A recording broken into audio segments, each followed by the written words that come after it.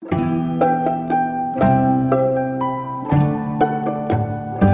I'm David Kern. I'm Heidi White. I'm Karen Swallow-Prior. You're listening to Close Reads, a podcast for the incurable reader, in which we are discussing Thomas Hardy's novel, Tess of the D'Urbervilles. We're going to discuss phase the third, which goes through chapter 24, I believe. Yeah, chapter 24 is the end of that section. Because we're a little bit short on time, I'm not going to, no small talk this time. We're just going to dive right in.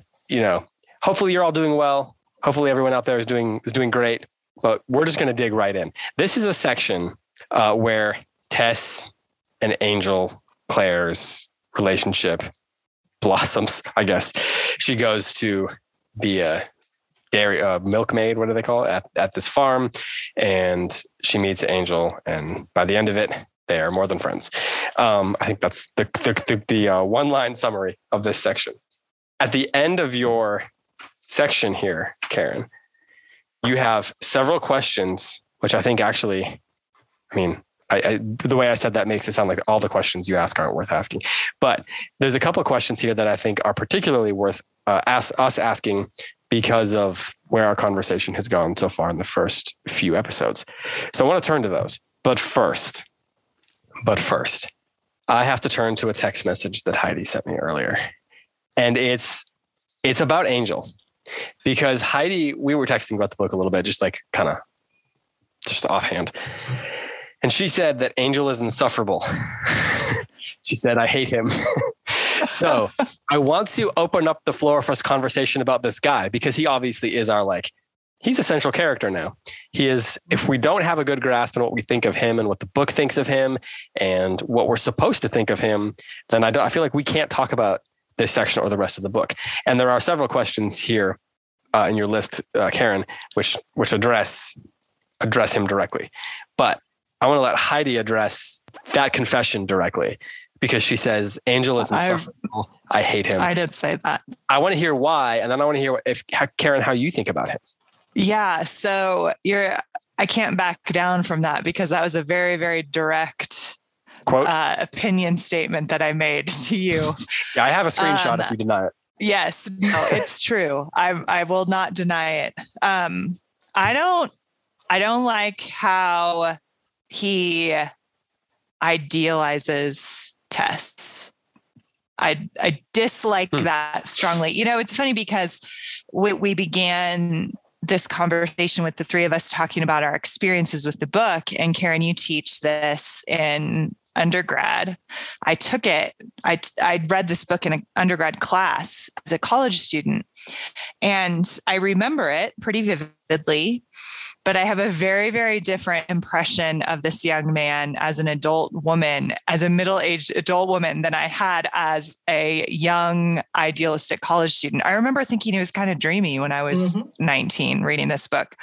And now in my 40s, I just want to gag a little bit. Because of the intense idealization of Tess as an object of desire rather than as a person. She represents something to him. And I dislike that a lot. I find everything in me, it just kind of makes my skin crawl, because I think because of our inside view as readers of what she's been through and our deep sense of her humanity and personhood and the utter lack of love and care that she's received from anybody else. And then here comes this young man who has the potential to be very healing to her, and instead only sees her through his own kind of wish fulfillment glasses. And that just makes me want to punch him right in the neck. That's my honest assessment. Karen, how do you feel? And has your opinion on him changed as you've read this book more? It's, and again, I'm trying to be very careful here because it's hard, not to carry all the things that we haven't gotten to yet into this. So, but there is enough here. And Heidi's already highlighted a lot of it that we know, even if we've only read this far about his character. And I like to just begin with, when talking about Angel Claire, begin with his name. Because all of the names in Hardy and in this novel especially, are meaningful. So his name, and it's probably in the notes somewhere or whatever, but his name is Angel. He literally plays a harp. And his last name, Claire, it means clarity or light. So like he's an angel of light. And so, yes, we can look at this the way 19-year-old Heidi would look at it, like, oh, he really is an angel. He really is dreamy. Or we can look at it with a more realistic lens as more mature people and say, something's not quite right. I mean, I almost can't say his name without saying it like Angel Claire with some, irony in it. And so, everything that Heidi said is true. But of course, what's really interesting and where, Hardy doing what Hardy does so well is he complicates these characters. And again, he'll complicate Angel later on. But I think we really need to talk about what Hardy tells us about Angel's sort of religious disposition and his worldview, his philosophy. So can we talk about that, because it's so important? Yeah. Not only for who he is, but what happens later. So. Yeah. Do you want to just go off? You want to do that now? Sure, you have the floor. So a lot of this is in chapter 18 of Phase the Third. Where we find out about Angel's background, his family. And it's helpful, too, to just kind of understand that, first of all, that, and I don't remember if this is said specifically in this part, it's not a big spoiler, but Angel's father is an evangelical. So within, even if that's not named yet, I mean, this is the evangelical movement was very prominent and influential and controversial in 18th and 19th century England.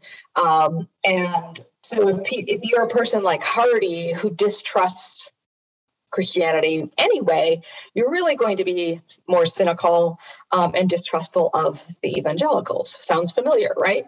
I am one, so I can say that. And so Angel comes from this sort of, from a Calvinistic strain, so stricter, evangelical. That's his father's background. His father is a clergyman. And Angel is supposed to, like all young men of means, go to university to study, to be in the church. And Angel has kind of the integrity to not do that because he can't affirm all of the church's teaching and that gets into detail. And so Angel is supposed to be in this novel a sort of, progressive renegade, someone who's thoughtful, critical. He's not just accepting his father's faith. Because he isn't, he's going to make his own way and do something different, which is to go and learn farming. Is he a proxy for Hardy himself? I was just about to ask that question.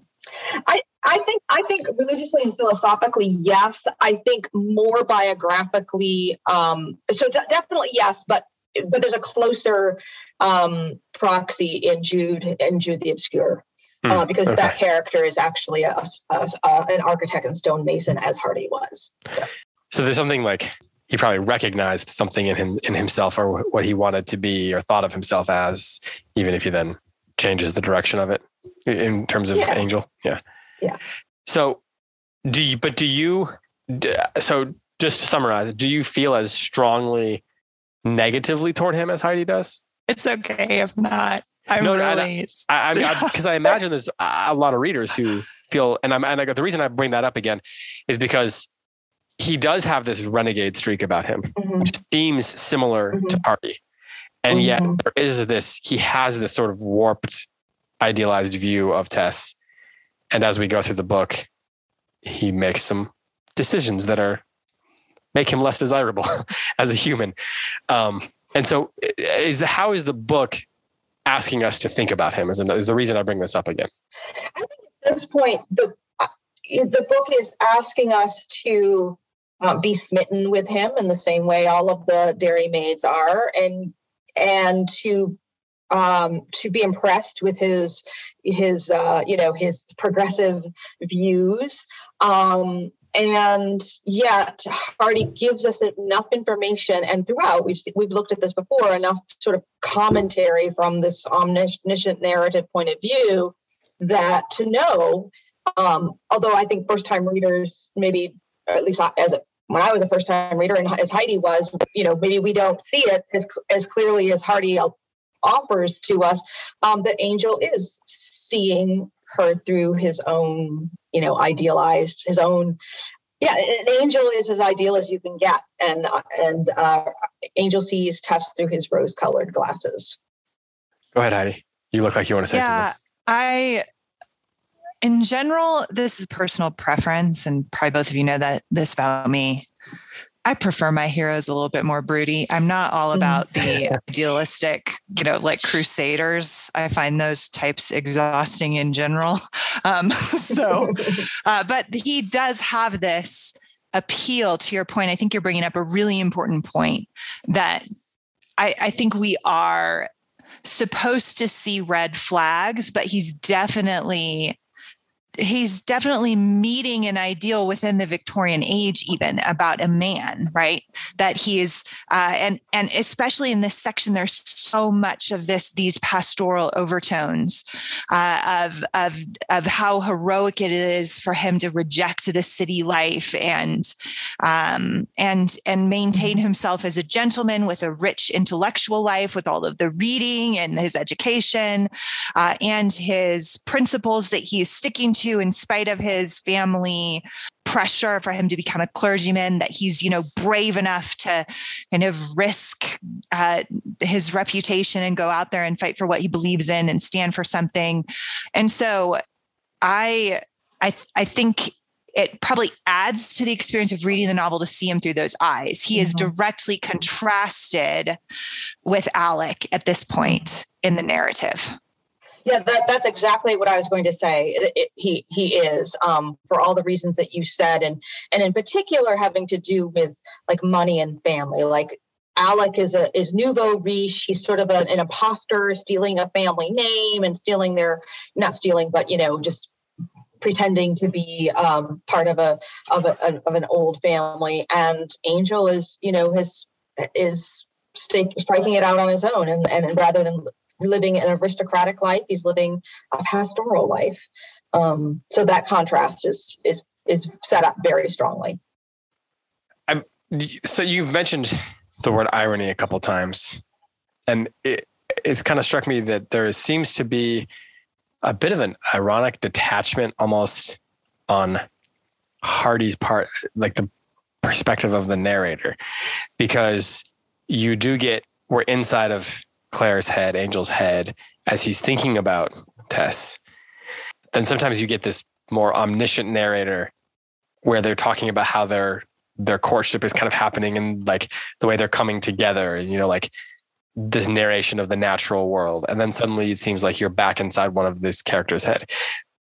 Do you agree that it seems like the narrator has the sort of ironic detachment that Hardy's playing with? That's kind of one of the driving factors of the drama, or am I just kind of like overthinking that? No, I think that's definitely true. And I think that's kind of the, part of the trick is as we're reading is to figure out, where is Hardy speaking and where is he letting his character speak? Yeah. Or think.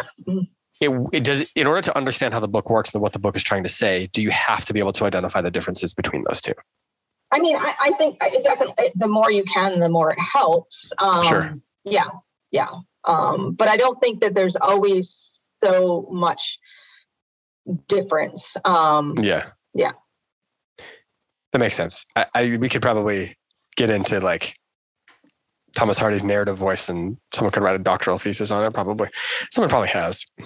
So you have the first question in your phase, the third reflection questions on page 272 in these beautiful editions that you helped to produce. You ask, why does Hardy title this part of the novel The Rally? And that's, probably worth at least addressing a little bit. Heidi, what's your take on that? I mean, I took it on face value that he's talking about her rallying from like coming back, like a comeback story. Is there something more to it than that? I don't think there's anything more than that. It is sort of an older phrase, and it's just right, and so it's like not like a rally, like, oh, we're having a rally at the courthouse. Let's not do that. But it's more of right. It's a comeback, and she's rallying herself, and it's just interesting because that's a very powerful, emotionally laden phrase, and again to remind ourselves this is a tragedy, and so the rally sets us up for the tragedy that's going to unfold because it makes it worse. Well, so you ask in question 7, as Angel pursues her, is Tess active or passive? How would you characterize her in either of these terms throughout the story so far? Why might this be significant? We've talked about how she's been quite passive at times so far, and as she's rallying, one of the questions that I was thinking about is part of the rally her sort of the renewal of like her as an individual, her personhood, her autonomy as a person and as a character, and her agency within her relationships. Like, how much is that part of this rallying? Because if she's also rallying in those ways, then we know it's a tragedy. If you rally to the top, how does the fall later happen?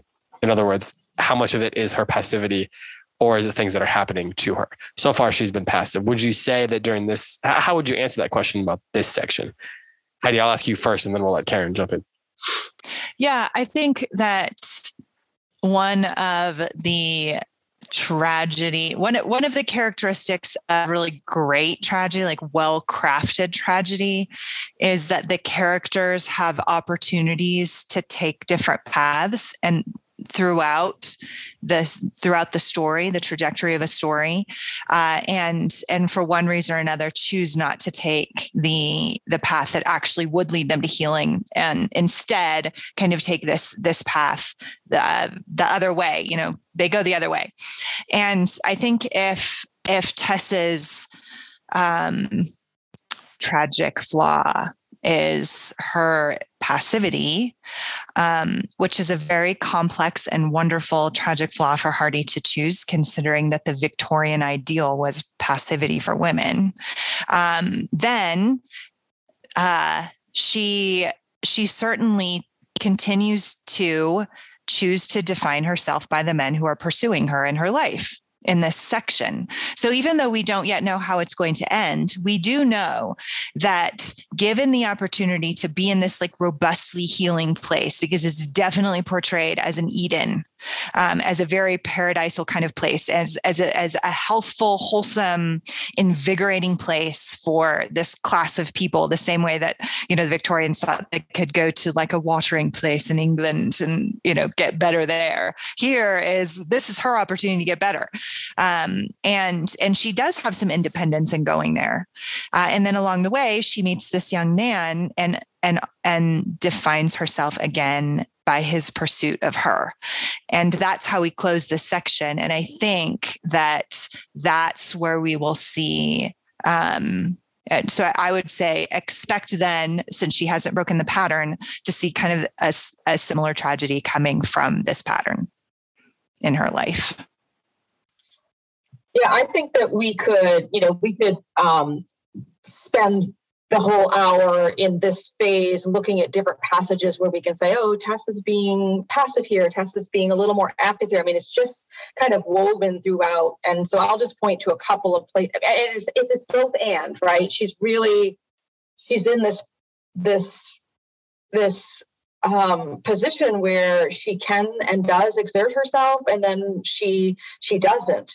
I would look at, for example, in chapter 20 on page 240, when Angel insists on calling, well, I'll just read that paragraph about Angel's perspective of her. It was then, as has been said, this is 240 if I didn't say that. It was then, as has been said, that she impressed him most deeply. She was no longer the milkmaid, but a visionary essence of woman, a whole sex condensed into one typical form. And by the way, that means like an ideal or a stereotype. he called her Artemis, Demeter, and other fanciful names half teasingly, which she did not like because she did not understand them. Call me Tess, she would say askance, and he did. I mean, this is a powerful, for her to just say, call me Tess, call me by my name, that's powerful and important. The second, actually, two quick things that I would add to this passive versus active characterization of Tess. The next one is just and this is about other things too, but this whole thing about the butter not churning, right? That's a myth, a superstition. And in this book, do myths and superstitions sort of reflect what's going on, or do they predict what's going on? It's kind of ambiguous. But here's something: if this is fate or something beyond Tess's control, then this is not her being active. And then there's so much to say about the final scene of this phase, so we can say more, but I'll just say when Angel wants to carry Tess across the water, she really tries hard for him not to do that.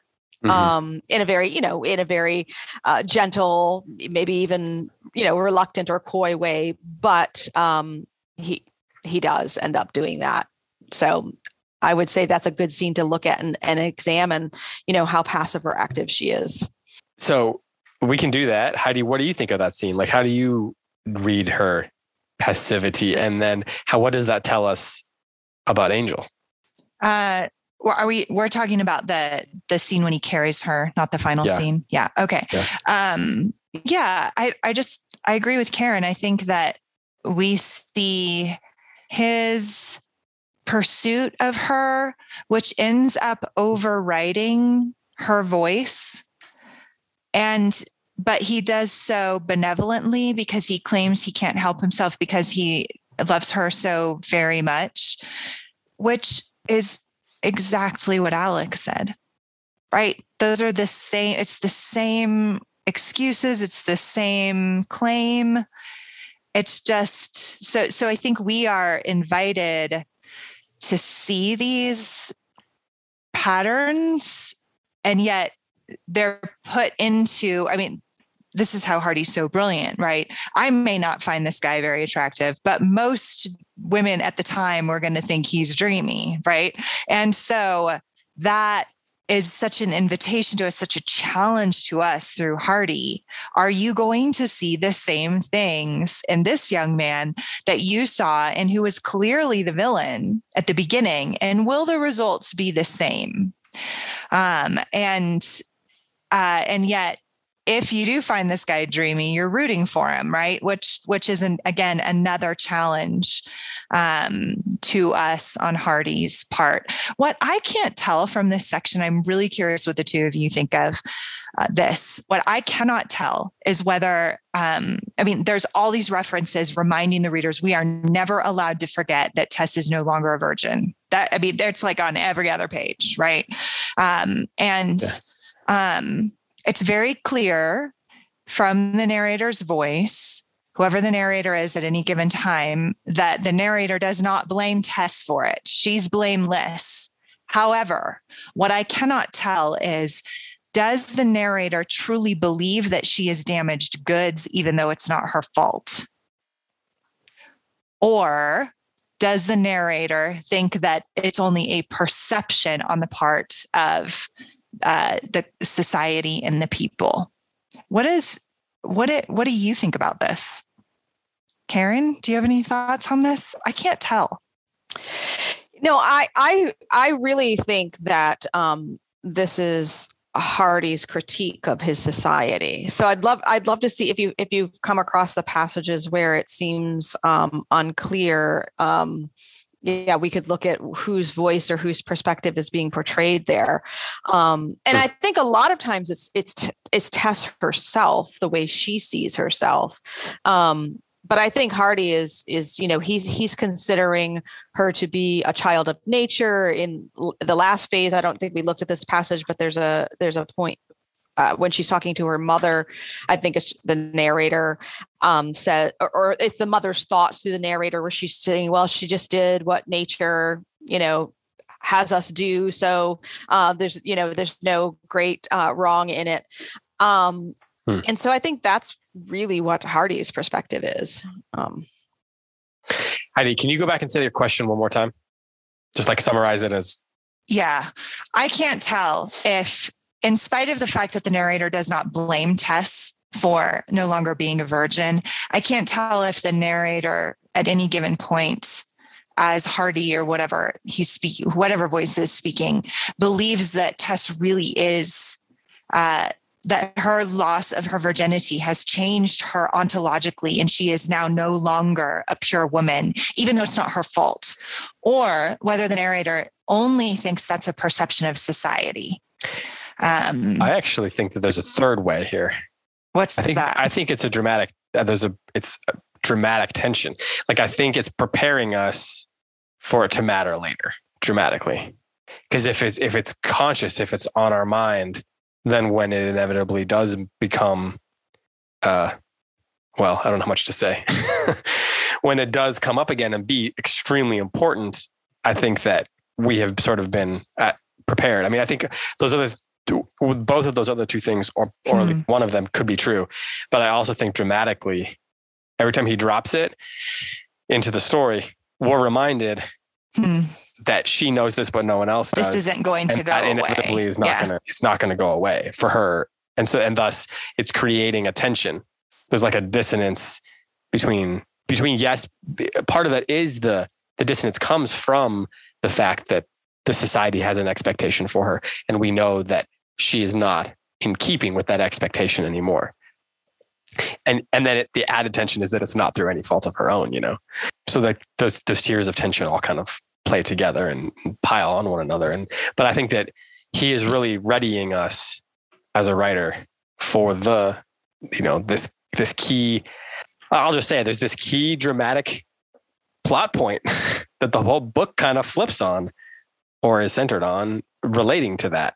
And I think he has to keep it around, but he also is able to comment on the society and put us inside of her head and all that at the same time. But I think one of the things that he does really well as a writer is those things are never just commentary. They also are the storytelling. And even though he is opinionated as a writer, that's another thing Heidi and I were talking about. He is very opinionated as a writer. And sometimes that bugs me. But so much of that opinion also, that detachment also is like dramatic force, I think. And I think that's one of the reasons why this book, we're still reading it 135 years later or whatever it is. But I don't know if that really solves the problem out there, Heidi. No, I think that's a great, it's a good reminder that, and it really goes along, I think, with the title of this section, The Rally, that there is still this sense of this haunting. Something to rally from. Yeah, I think that's right. Karen, do you want to add to this? Well, I just want to pick up on a point that you made about how even his, everything he does is woven into the plot. And so what I wanted to point out about this, this really memorable scene of, it's just one, to me, the scene of him. And I think, when I teach this, my students, most of my students say the same thing, that this scene just really stands out. It's just beautifully set up and portrayed. But it's just, Hardy could have done anything. He could have made something like this happen in any way, but it's significant that, the girls are going to church because that is what they do. And Angel is not going to church, right? Because he doesn't do that. And so it's just, it doesn't, you just kind of take it at face value because it's how the event unfolded, but it's also so meaningful because Angel has rejected the church and yet these girls are on their way there. They're part of this society and part of this culture and not really thinking about it. And then this event happens. I just think it's a good example of the many levels of Hardy's genius. And I think even using a river is clever. I mean, there's so many different ways that rivers show up in literature, and almost any of them could be like, you could make a case that any of them were on his mind when he was doing this. Like, you could see him thinking, about the river Styx or Moses or baptism or like, there's so many different things that you could imagine him kind of enjoying while he's putting that scene together. And even the sense that like he is carrying her above the water, you know, it's like an inversion of a baptism type of story. And there's just so many ways that rivers play in literature as an image. The Styx thing kept coming to mind for me. And that's probably a bit of a stretch, but also, I mean, such are literary images, right? One reading begets the next. But do you guys read him here as being, you talked about Tess being idealized by him. Is he being idealized here by Hardy or by these, well, certainly by some of these women? And how does the book treat him here? Like, are we supposed to be like, oh, this is so gallant, this is so chivalrous, at least at this point, and then he is setting us up to feel something about him later? Hardy is setting us up to feel something about Claire later? Or, because when I read him here, you know, in some stories, it's, you know, Romeo and Juliet, and he's, you know, you don't kind of mock him, but I don't know. I wasn't sure how I'm supposed to feel about this action here. He's definitely trying to get on her good side, and it feels very like, I don't know that I would describe what he's doing here as chivalrous. I think he's very sincere. This is who he is. This is, you know, he is a romantic, capital R romantic. And that is who he is. So whether we like that or not. Yeah. Personal taste, maybe. Right. I think that's true. I think we're supposed to like him a lot here in this section. I think we're supposed to see him as a hero. And then Hardy complicates it, as Karen keeps rightfully saying and accurately saying. I think that's what's happening. I think he's a very ideal Victorian hero, progressive Victorian hero. And so I do think we're supposed to see this as chivalrous, and romantic in the sense that it was all for her. And I think we're supposed to have this sense of triumph on her behalf, that she is more desirable to him than all these other young women, and see that as evidence of his true regard and attachment for her. And because it's not that she's the only woman around, he has his choice of other like simple peasant women, and somehow it's Tess that he gives his heart to. And that's I think meaningful and intentional on Hardy's part.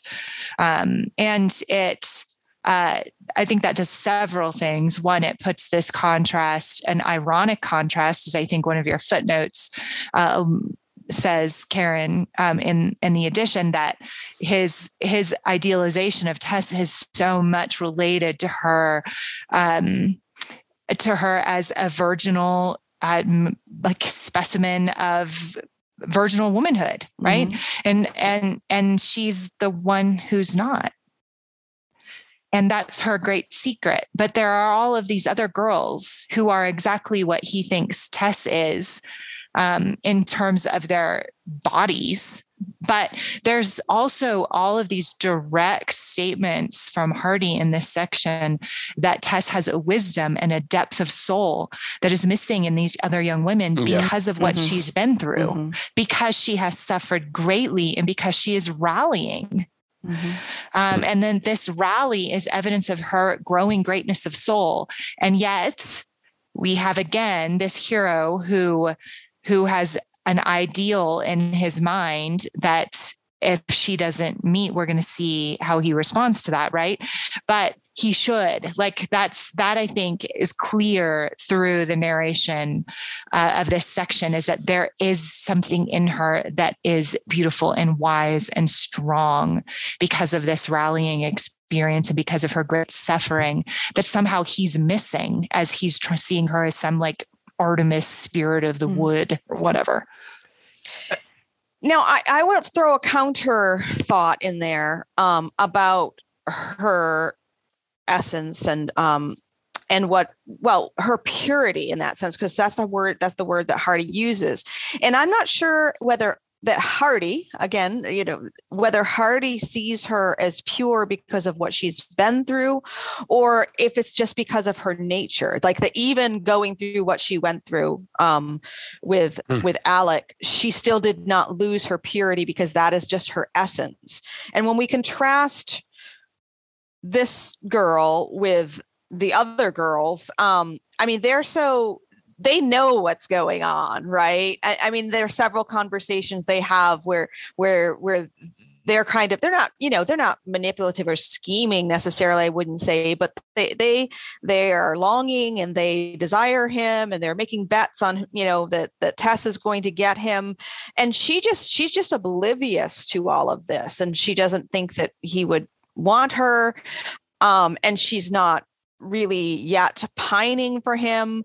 So there's a purity in her that I think I think Hardy presents as just part of her very nature before and after her, this event, losing her virginity did not do anything to change her nature, is what I think that Hardy would say, as opposed to these other girls. And I did want to look at that passage on page 263 of chapter 23, after they're home that night. And Hardy goes to great pains to show how these girls, there are a couple things going on, but they're really suffering. Yeah, because they're hopeless suffering. Passion. Yeah. They're writhing feverishly. Yes, yeah. Teenage girls suffer when their crush isn't returned, and under the oppressiveness of an emotion thrust on them by nature's cruel law. Yeah, and that's the kind of line that tells us this is Hardy is saying something more than just, teenage girls, feel sad when their crush isn't returned. These girls are really, Hardy is pointing out that they are suffering because of kind of the place that they are put in by cruel nature's laws and society, because they can't do anything about it. It's like Pride and Prejudice. We've made several comparisons. These girls are utterly dependent upon some man choosing them. And they aren't likely to have someone choose them. And here they are, 4 of them all vying for the attention of one. So the odds are not pretty good. Yeah, I actually thought a couple of times of Lydia Bennet in this section. These girls kind of remind me. But so the thing about Angel is that you're talking about how he Heidi, I think you said this. He is like sort of, I don't know how you put it, obsessed about her like virginal purity or whatever. And yet she's not what he thinks she is. But he's also this person who is all about like bucking against the systems and the norms and the traditions.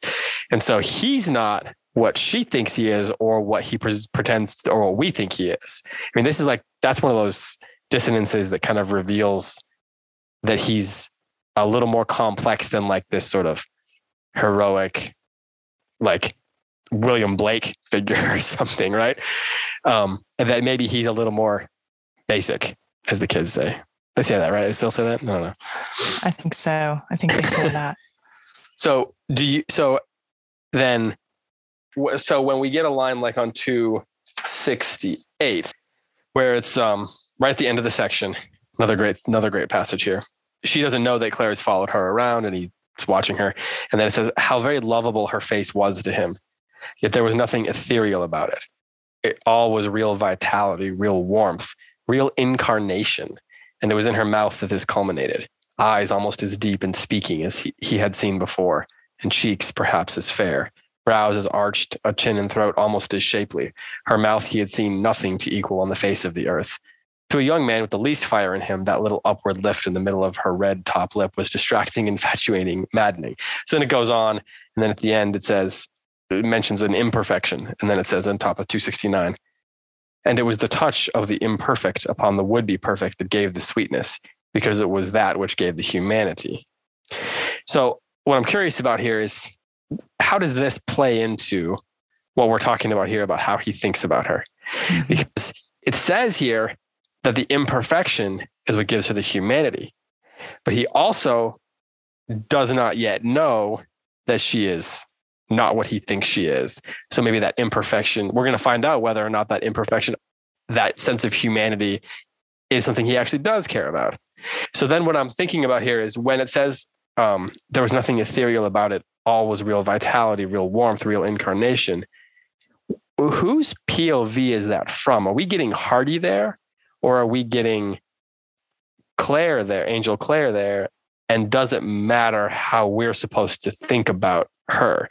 Like, how it says her face is very lovable to him, and we know that she's beautiful, but is this like vitality, warmth, incarnation, is that tied to a incomplete and rose-colored view of her that he has? Or is this something that Hardy really believes about her, and thus is something we're supposed to think about her? Karen, how do you read that? Yeah, this is a great example of a passage like we were talking about before. Like, we're getting Hardy's point of view and Angel's point of view, and it's hard to tell the difference. I mean, I think sometimes they merge. I think here Hardy is describing Angel's real perception and feelings about her. I mean, as idealizing as Angel is, I mean, he's still a young man, and he is infected and affected by this girl's beauty, and whether he realizes it or not, so I think this is definitely Hardy telling us what's going on in Angel. Maybe what's less clear is, is Angel aware of all these things? So the irony that comes through these passages here, and again, it's hard to talk about this without just saying what happens later. Maybe one of the things we're thinking about is she as ethereal as he thinks she is? Like, Hardy thinks she's beautiful, but are we supposed to think she's like actually like a goddess? Like, is the book, and then like, how does her sense of purity or lack thereof, for the sake of conversation here within the terms of the world, how does that play into the goddess-like nature that at least Angel puts into? I just think it's interesting the varying perspectives on who she is. I think the key is in the last part, those last two sentences. So the beginning at the bottom of 268, perfect, he as a lover might have called them offhand. So he would say she was perfect. And then I think it's the narrator who says, but no, they were not perfect. And it was the touch of the imperfect upon the would-be perfect that gave the sweetness. So maybe, and I'm just looking at this closely because you asked about this passage. Angel doesn't even recognize that it's this touch of the imperfect that makes her so pure and beautiful. And there's a lot more I won't say right there, but that's I think there's some foreshadowing here. Maybe come back to that. Yeah. So I've been having this conversation. I brought this up the other day on the Anna Karenina, on our final Anna Karenina podcast. So some of our listeners might recognize what I'm about to say. So my husband he's been listening to some business podcasts and talking to me about this new concept that's like really kind of taken his imagination by storm lately in terms of leadership at work. But I think it really works for psychology and a literary too. He's some business podcast he was listening to is saying that there are 4 core motivations that people have at work. And the first one is to be liked. The second one is to be right. The third is to win. And the fourth is to be comfortable. And I think with Angel, we have somebody who just is entirely motivated by being right. And I don't mean that by triumphing over others and winning arguments, but in knowing what is good and pursuing it and having the ideal and chasing after it with every fiber of his being, with making whatever sacrifice is necessary in order to have the best of things, to believe the best things, to pursue the best things, to know the best things, and to live by the best things, right? And all of the goodness and the wickedness that can come from that motivation is there and present. I think that his psychology is very, very consistent throughout. He's not rebelling against the church because he has a rebellious nature.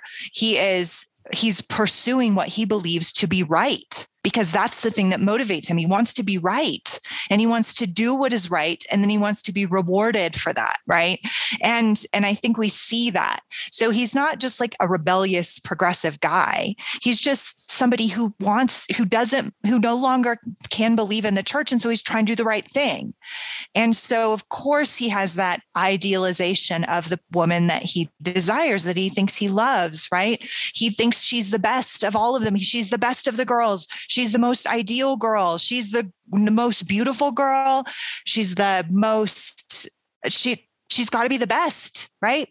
The same way he wants the best religion. He wants the best job. Now he's got to have the best girl. And so if in his mind, an ideal woman is a virgin, he is not going to compromise on that. And I think that we're looking, and that's what I think we're seeing here building, right? He is telling himself a story about Tess, and that in many ways she embodies that.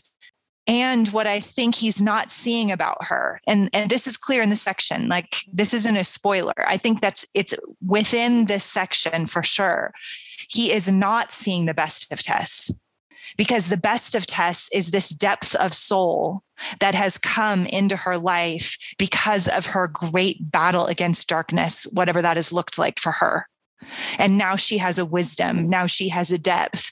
Now she has kind of that gravitas that a great souled person is on the cusp of becoming, right?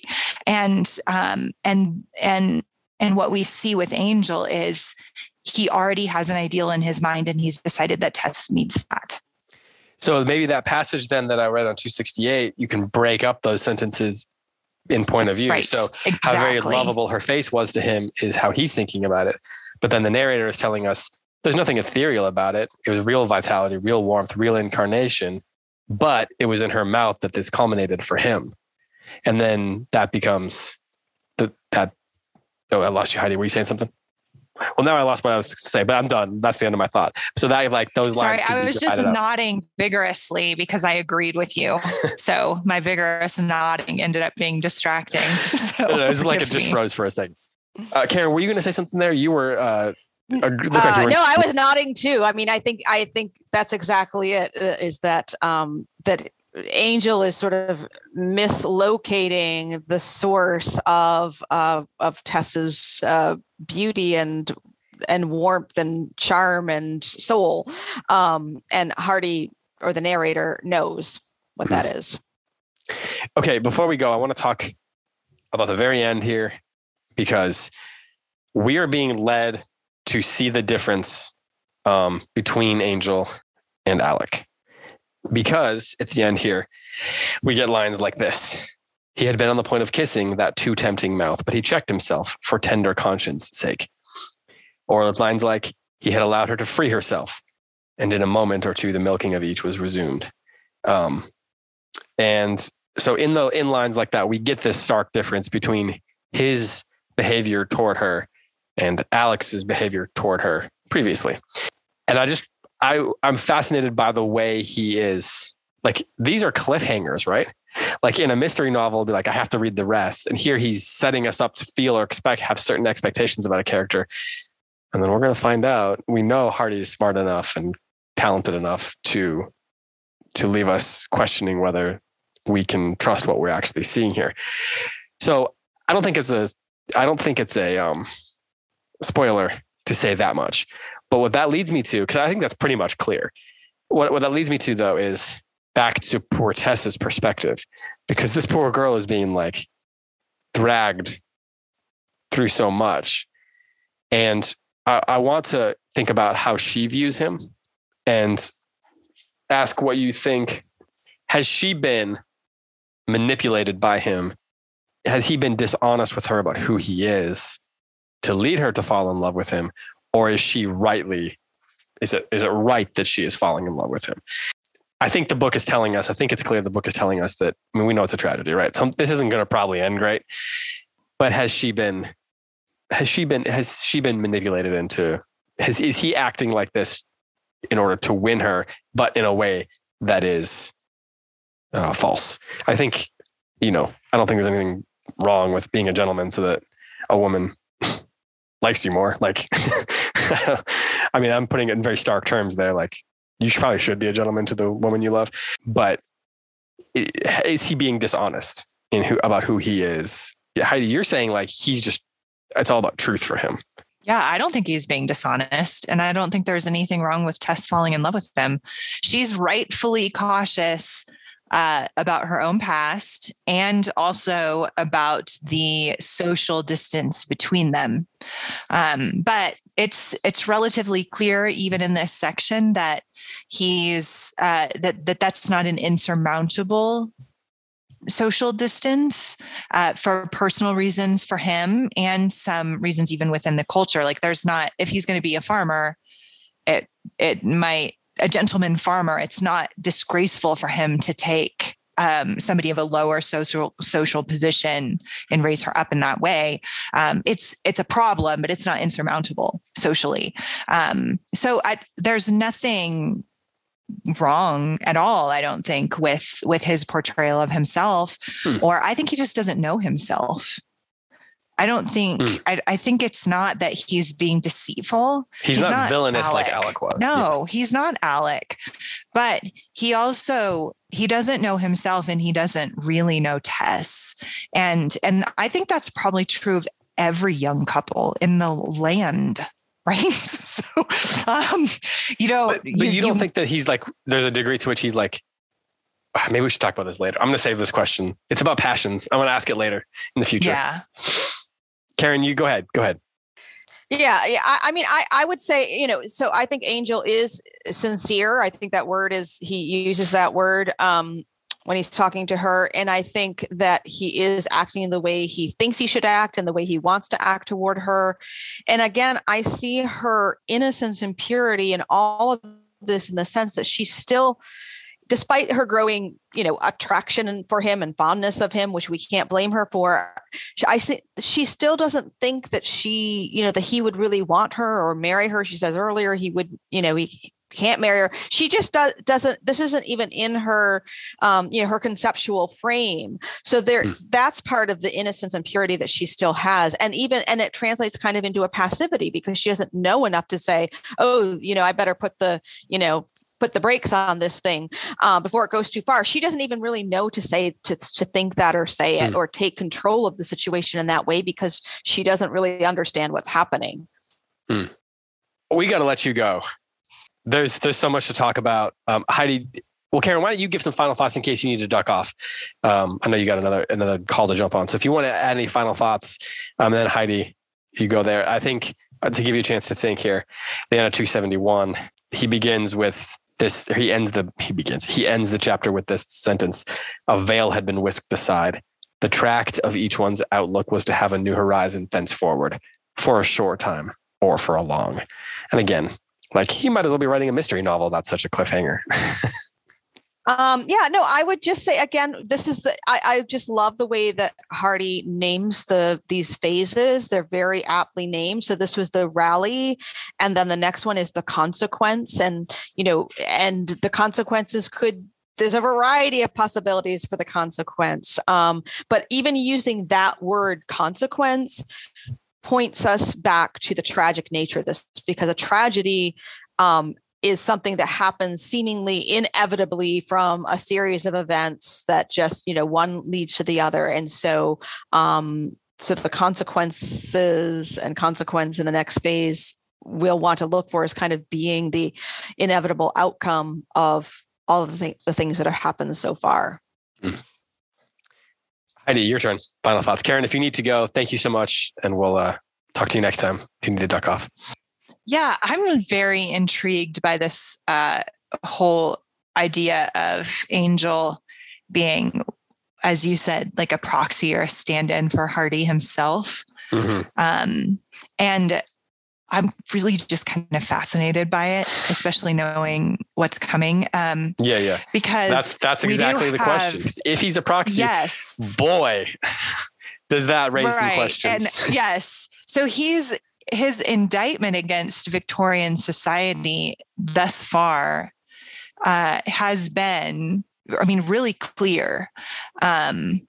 And so I'm very curious, and I would ask our listeners to allow the complexity of this. If Angel is a proxy for Hardy himself and the ideals that Hardy represents, the progressivism that he wants to see unfold within Victorian society, then what happens next becomes even stranger and more curious and complex. And so I'm really interested in seeing it through those eyes as we go on. Well, we have, I don't know, we're just shy of halfway through this novel, I suppose. We've got plenty still to talk about and plenty more big moments that we're just alluding to.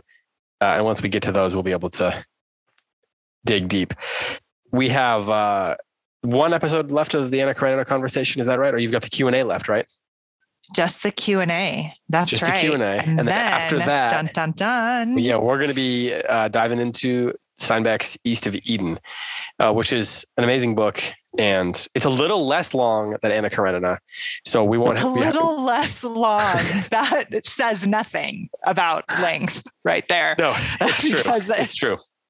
But it's still long. So it's a good bonus series. So if you would like to get access to that, or for example, if you would like to get access to Heidi's monthly columns, I think you probably have one coming up here soon, then you head up to closereads.substack.com to sign up for Close Reads HQ. By the time this episode goes live, we'll have a conversation up there that Heidi and I had on Emily St. John Mandel's new book, Sea of Tranquility, which we both liked a lot. So we had a little quick look conversation on there. I've got a post coming up soon, which is it's just going to mention that there are new editions of two books that I just want to drop here real quick. People will be excited about this. There is finally a new edition of C.S. Lewis's book on Paradise Lost. A Preface to Paradise Lost. There's a brand new edition of that now available. Who published it? Oh shoot. You're asking me questions that I wasn't prepared with. I know, right? I'll mention that in my post. Okay. And then also there's a brand new, really nice edition of Kierkegaard's Fear and Trembling. So I'm going to mention both of those in a future post, and I'll post the covers and all that. So those are two things that I'm pretty excited about. So there's lots of content. Really quick about Preface to Paradise Lost, which this is not a conversation about that, but it has what I think are some very, very insightful comments and remarks from Lewis on the Aeneid and on Virgil and why he prefers Virgil to Homer, which I do not, but I respect Lewis a lot, and his comments on it randomly in A Preface on Paradise Lost are worth the price of the book. So I'm going to put that out there. Okay. So closereads.substack.com for Close Reads HQ. Bonus pods, written content. Plus you get to help us out a little bit. I just want to shout out Logan because Logan makes these podcasts. He's amazing. Happen. He's doing the Daily Poem, and he's doing Withywindle, and he's doing Close Reads and bonus podcasts and all kinds of other stuff. So just want to, occasionally need to shout out to him for all his post-production work. All right. Well, with that, for Heidi Witt and for Karen Swallow Prior and for Tim, who's off getting ready to get married. Did you know he got hit by a car? I did. Are we allowed to talk about that? I did know that. And yeah, we talked about it on, right. Okay, we could close it there if you want to. But no. Tim got hit by a car, but he's fine. He's fine. He goes, I call him the other day to talk about the retreat that's coming up. And he goes, yeah, I'm leaving the doctor. And then I said, and we were talking about it afterwards. He's like, yeah, I'm healing okay, but the doctor said my leg's infected. So it's a good thing I went in. And I was like, yeah, it's a good thing you went in. Right? Yes. Yeah, he sent me a picture of his leg. Me too. It's really frightening. Yeah. He was riding his bike and he got hit by a car. He's fine. I mean, ish, but yeah. Well, and let this be a lesson, because I feel like avoiding being hit by a car is pretty easy in life. Like I've never really worried about that possibility. But things happen. But now I have yet one more thing to worry about. Or maybe the chances are even smaller because now one of my best friends just got hit by a car. And maybe it won't happen to me. And maybe that's just him taking one for the team. But Karen got it. Karen got hit too a couple of years ago. Right. And really by a bus. Yeah, it was really, really horrible. I mean, she's had to endure so much. So she is grateful. She is, and probably even greater because of it. Although I don't know if that's good theology. But with that, we should probably end this episode. But just want to shout out Tim. Tim, he got knocked off his bike. He's okay, but he's getting married in like a week and a half. Amazing. So shout out to Tim and to Galen, and good luck on the final stages of all your planning. So everyone, send him your best wishes and your prayers and all those sorts of things that you send to people before they get married. Okay, so with that, for Tim, for Karen, and for Heidi, I'm David Kern. Thanks so much for listening, and until next time, happy reading.